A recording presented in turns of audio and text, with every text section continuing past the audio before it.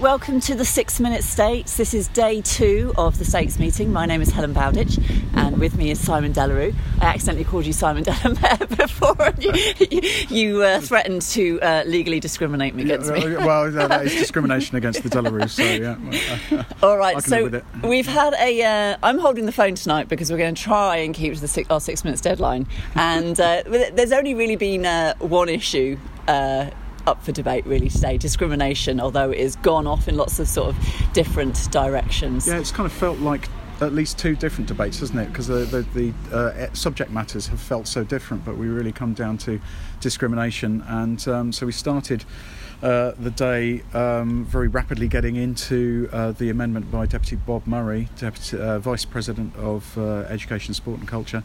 And he was leading the charge against Employment and Social Security's attempt on behalf of the states to prevent discrimination on the grounds of religion where it comes to appointing senior teaching roles at the island's 3 Catholic schools. So at the moment you have to be a Catholic if you're going to be appointed to those 9 roles. And the states as employer are obviously looking to end that particular discrimination. As everyone will know, that's kicked off in a big way with a delegation from the Catholic Church coming over to the island to speak out against that, and lots of criticism of ESS on that basis. And his argument won the day, but it was a quite bitter argument, wasn't it? Yeah, it was. It got a little bit feisty, didn't it?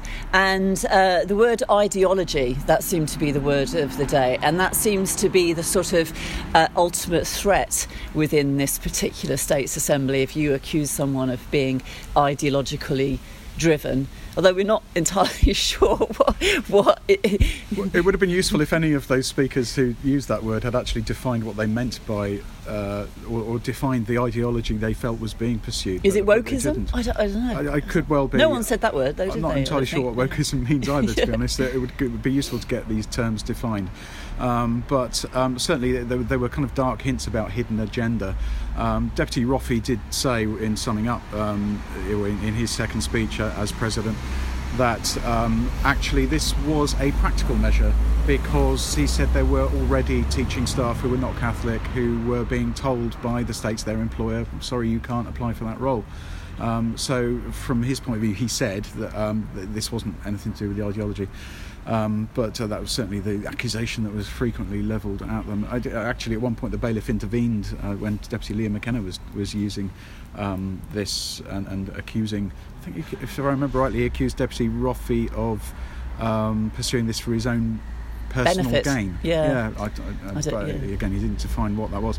But so there was it's a kind of bitter argument about it. But in the end, Deputy Bob Murray, in attempting to stop this, was very successful. Yeah, the upshot is that the Education, Sport and Culture Amendment, which was led by Deputy Murray, was that won by a landslide. Only 3 people voted against it. So definitely ESS, Employment, Social and Security, they got the political equivalent of a bloody nose really today, and they've gone home tonight. I wonder if they're sort of licking their wounds, although possibly they anticipated it, but I think they would have expected maybe more than 3 people to have been on their side.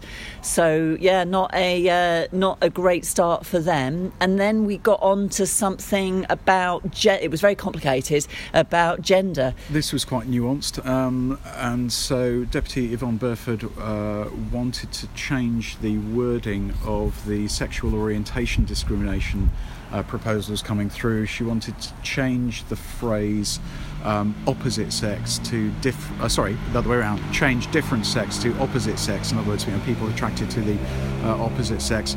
The grounds for her wanting to do this was, she says, that sex is binary. There's no such thing as a third, fourth or fifth sex, she said.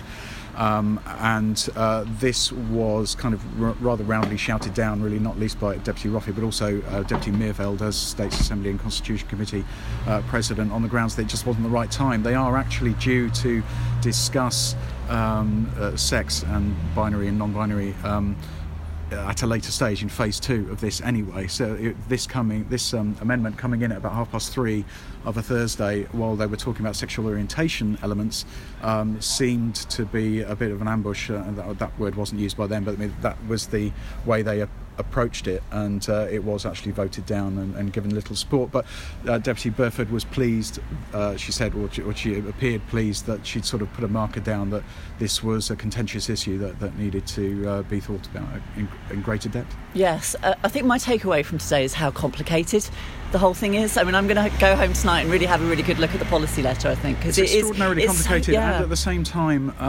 really sort of emotive, and kicks off in a really there's lots of blue touch papers ready to be lit, and we're not even at Guy Fawkes night yet. So it might be even more explosive if it carries on through to Friday, but we'll see. All right, so we are going to be back here tomorrow morning when the debate resumes, so hopefully you'll join us again. We should mention about the paper. There's stuff in the paper. Yes, buy a newspaper and you can read all about it. We've spent all day writing stuff and listening, so there it is. It's good to be on brand. Indeed, or you can get it all on your phone in the morning if you subscribe online.